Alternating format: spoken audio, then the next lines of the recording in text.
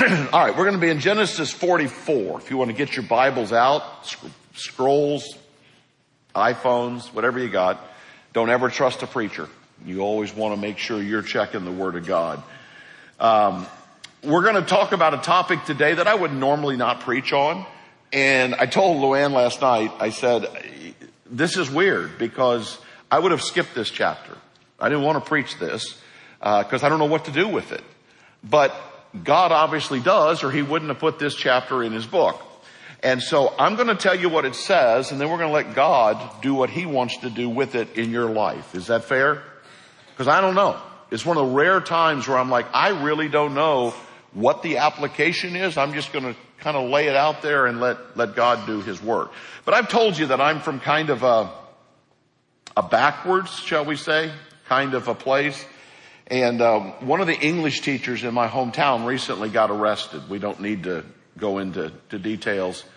But one of the students said, when she gets out of jail, I'm going to marry her. And again, where I'm from, you don't say much. You just let things like that go. But one of my friends had the courage, and he stepped up to him and he said, don't you know that you never end a sentence with a proposition?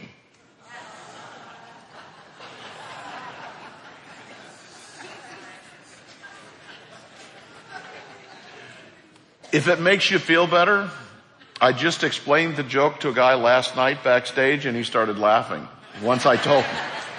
Anyway, so here's what we're going to talk about today. We're going to talk about our parents, our grandparents, other seniors that you might know, because we live in a generation here in the West where we don't value older people. We don't value them as people. We don't value their knowledge. And it's really sad because only in the West do we do that. If you were in the East, if you were in Japan, if you were in China, if you were in Korea, there is great respect for the elderly. But here in the West, we've been convinced since we're young, that education and knowledge has all begun with us. And so there's nothing to be gained from those old folks. And that's why we can reject the Bible. That's why, and we're taught, of course, life doesn't mean anything. You can kill a baby. You can eliminate seniors. That's exactly Hitler's plan. Even the veterans of World War I, because they were costing Germany money. And so Hitler had them eliminated. Because life doesn't have any value. If you can't benefit the state, then what good are you? When the Bible talks about the importance of life. And in Exodus chapter 20 verse 5 and in Deuteronomy 5:16, the two places where the 10 commandments are given to us, the 5th commandment says, honor your mother and father. Ever wonder why that's there? Let me help you. You should always ask your Bible questions. Why would God tell Moses, we've got don't lie, don't steal, don't commit adultery, don't make any false images, don't worship idols. And then in the middle of this, boom, honor your mother and father. The answer is they weren't doing it. You don't write something if they're already doing it, and if they're doing it correctly. So God tells Moses, you tell the people to honor their mother and father. You're like, well, my mom and dad, they're not worth honoring. Did God ask your opinion? This is the hardest part of Scripture because you and I are Christians now. No, my dad, I'm not speaking to me, but you're saying my dad doesn't deserve honor. That's not the point. You're a Christian. You're going to live differently. Now, I understand some of you come from very difficult, abusive families. However, the power of truth is still before us. And we owe a debt of gratitude. You know what? We weren't perfect either. In fact, some of us still aren't quite perfect yet as sons and daughters. Yes? But yet we hold our parents to this incredible standard. But God simply says, honor your mother and father. In fact, Scripture goes on in Ephesians and it says, honor your mother and father that you may live a long life and that things may go well for you. So there's certain principles that God's put in place that we are to show respect and honor. Now, there's a lot of ways that things can be done. It doesn't mean there's only one way to honor or to take care of your parents, but there is a biblical position here that we need to look at. Now, here's the story. So we've been chasing Joseph all around Israel and Egypt. He's been mocked by his brothers, thrown into the well, sold into slavery, in prison. Now he's running Egypt. The brothers finally showed up because they're starving to death. He gives them grain, sends them home, but he says, don't ever come back. You'll never see my face again unless you bring your younger brother, Benjamin. They go home. Dad says, no chance. Jacob says, no way you're ever taking Benjamin. But they run out of food. The famine continues. Jacob says, guys, you got to go get us more food. They're like, Dad, we're not doing it. He said, if you could have seen the look on that cat's face, he said, do not come back unless you've got Benjamin with you. And like, why'd you tell him about Benjamin? You know, all this arguing going on back and forth. Finally, Jacob relents. They go back. We talked last week about how there's a big party, but Joseph's not revealed himself yet. And the boys are all sitting in birth order. Messes them up a little bit. And Benjamin gets 5 times as much food. Big statement being made. Loads up their donkeys with grain. But Joseph has his golden cup that he drinks out of, the king's cup. He has it put in Benjamin's sack. And then he's going to have him go out and follow him.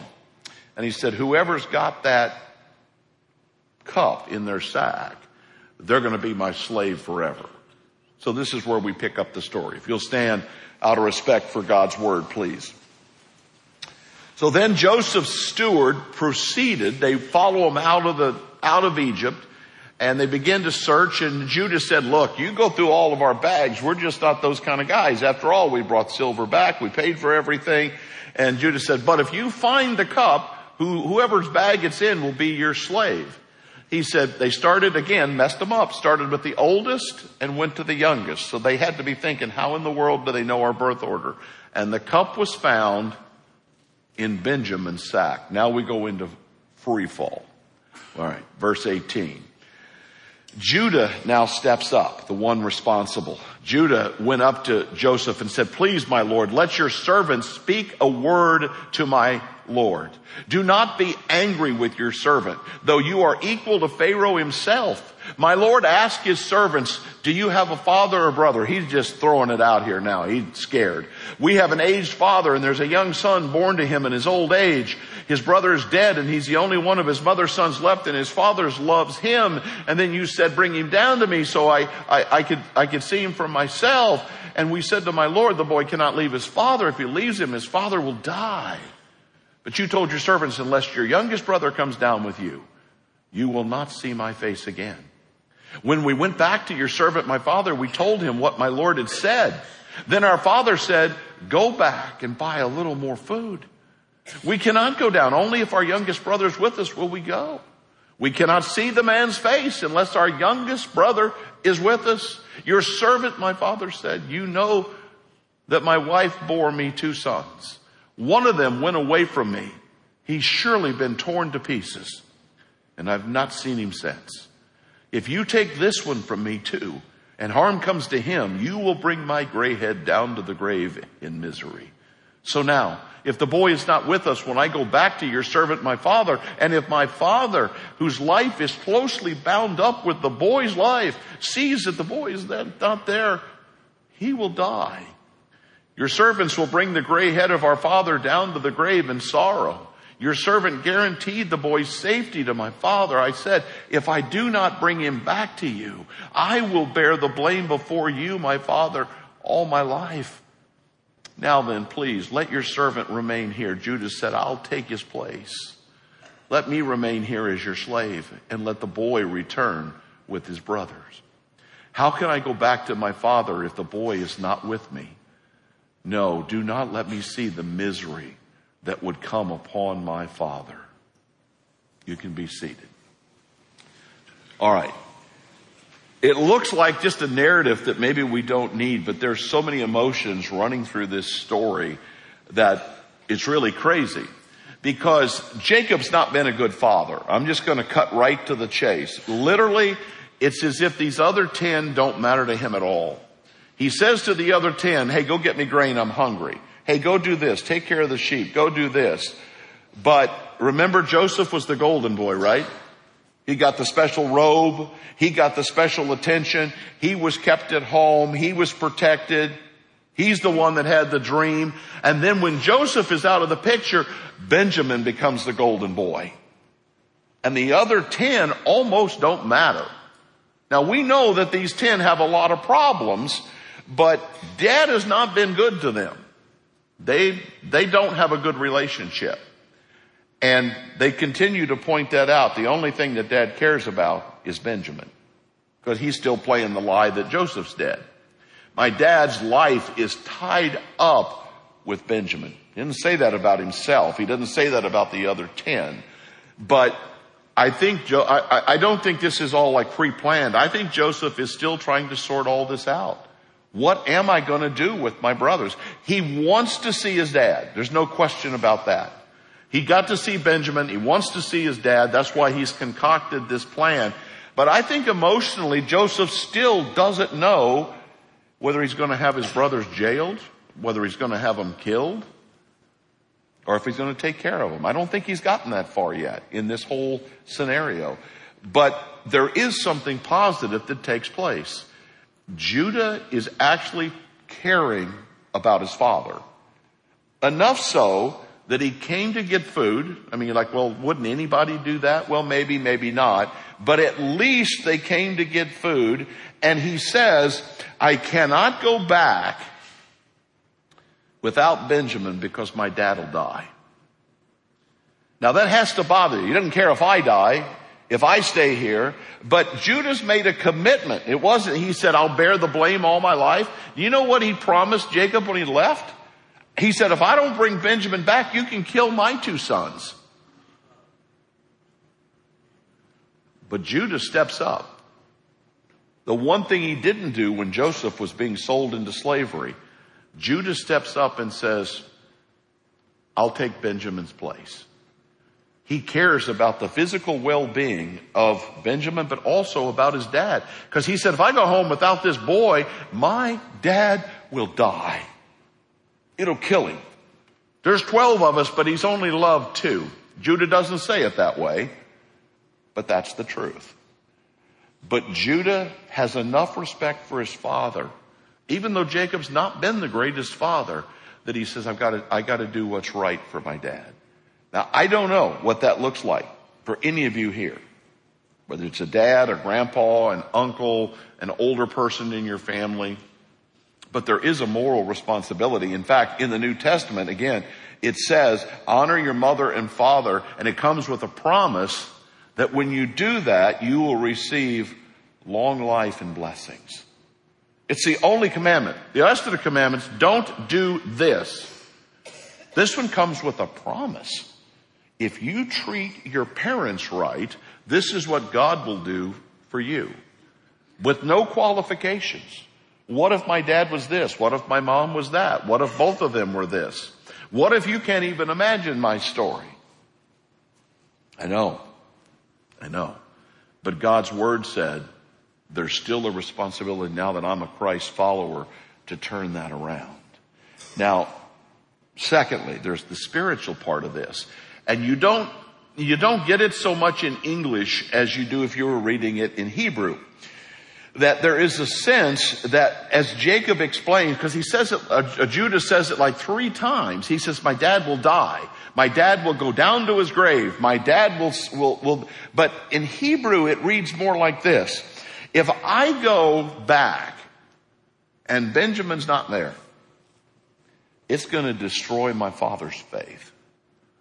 It's going to make him dislike God. He's going to go down to the grave angry at God, and I can't let that happen. Now let's talk about this for a minute. I know maybe things have happened, maybe they haven't. But all of us have got people in our lives that you don't want to go to hell. I'm not even saying that you haven't even suggested to them at certain times that they do make that trip. But deep down inside of you, that's not our wish for anyone. Even the worst of the worst. We would love to see a life changed, a soul saved. But what are we doing about it? Because I'm going to tell you, it's the worst feeling in the world. And probably every one of you have experienced it. But if you're at a funeral and you're like, I don't know.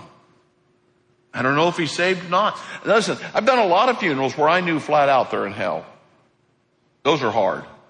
Because you're trying to give comfort to the family. You're trying to share Jesus. But inside you're just like, I mean, you're not going to get up and say, hey, you know where Uncle Bob is. But yet you don't want to give people false hope either. But the most frightening thing is when nobody knows the answer. Because spiritual things have never even been discussed. And you've got a mom, a dad, an uncle, a cousin, brother, a friend that you've never even bothered to find out. I stood at a hospital bed, 10 years ago. They brought me in. I really don't know who. I couldn't tell you anything except I remember standing at this lady's bed at Halifax. The doctor said she's got less than 24 hours. Young lady. I went in and I shared the gospel with her. I got finished. Very simple. 30 seconds. Here's Jesus. Here's how this works. Here's how you can be saved. Here's how you can go to heaven. She said, do you know, of course I don't know, somebody owes me $500. And she went on a rant. I'm pastor. I just stood there. And I said, ma'am, with all due respect, in less than 24 hours, you're going to be physically dead. And you're going to be standing before the King of creation, the King of salvation, the King of glory. And you're going to be arguing over $500. You're dying. I said, you need to be prepared for eternity. I'm sorry to tell you, I'm almost certain she went to hell. But you know what? I did what I could. There's a lot of people who have never even been given the chance. I left her. I said, listen, all I can do is give you the opportunity. I pray that somewhere before she died, she did something with that.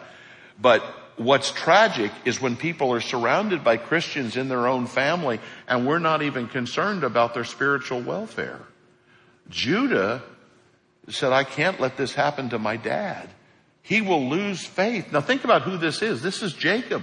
This is a child of the promise. We've got Abraham, Isaac, Jacob. This is one of the great leaders of the Jewish faith and one in the direct line of Jesus. Judah said, I cannot let this happen. Wow.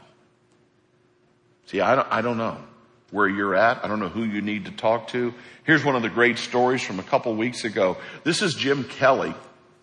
Jim Kelly, great football player at the University of Miami, 4 times in the Super Bowl with the Buffalo Bills. He's my age. He's 60 years old. He's been battling cancer, but this is Jim Kelly accepting Christ and being baptized 2 weeks ago.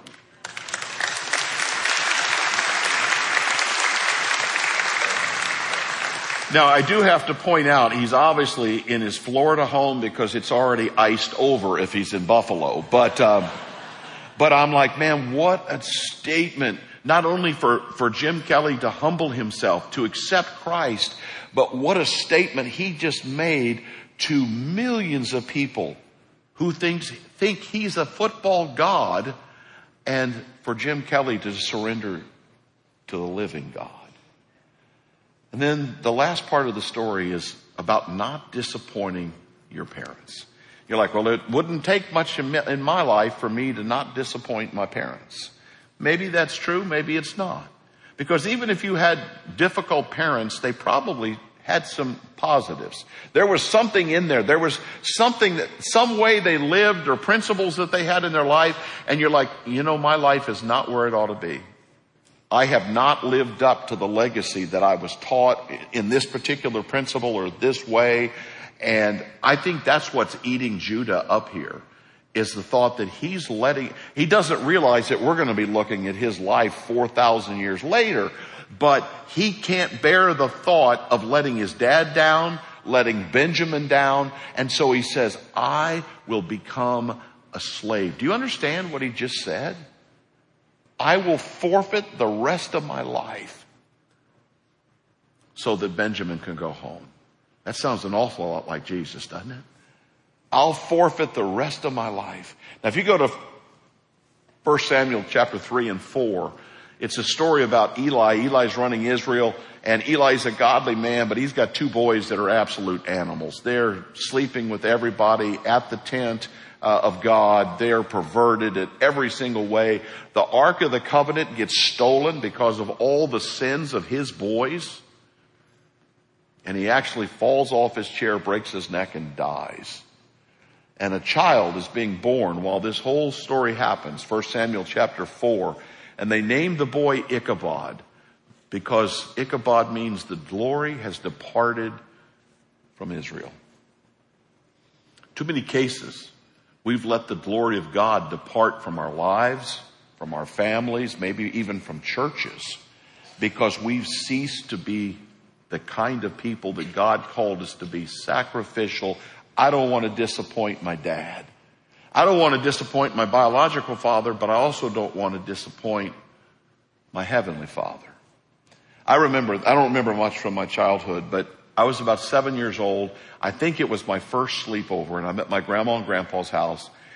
And I was a mama's boy. We'll just cut to the chase. And middle of the night, I'm crying and carrying on, telling them how sick I am, blah, blah, blah. So in the middle of the night, my grandma and grandpa get out of bed, drive me to my house.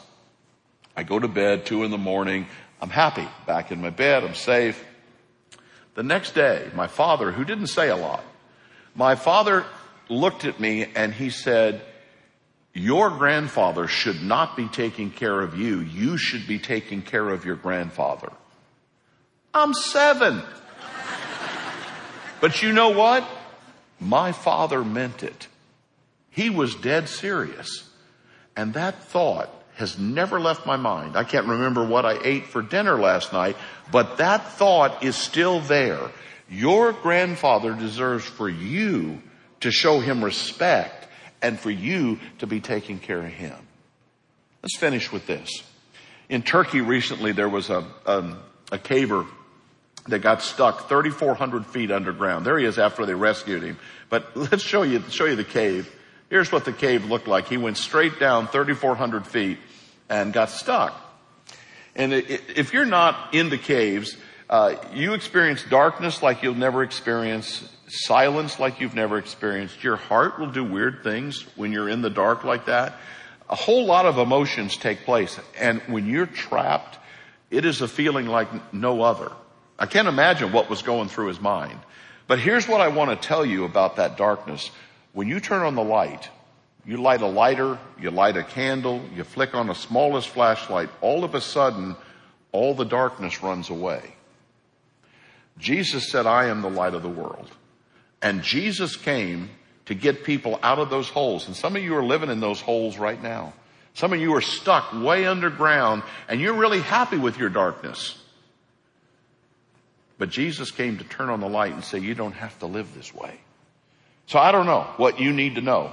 If it's about physical needs, spiritual needs, not disappointing dad, I don't know what lesson you're supposed to get out of it. I told you what it said. But if you've not accepted Jesus, listen, this is our beach baptism week. Made New weekend will be up at Tom Rennick Park up on North A1A at 6:00 tonight.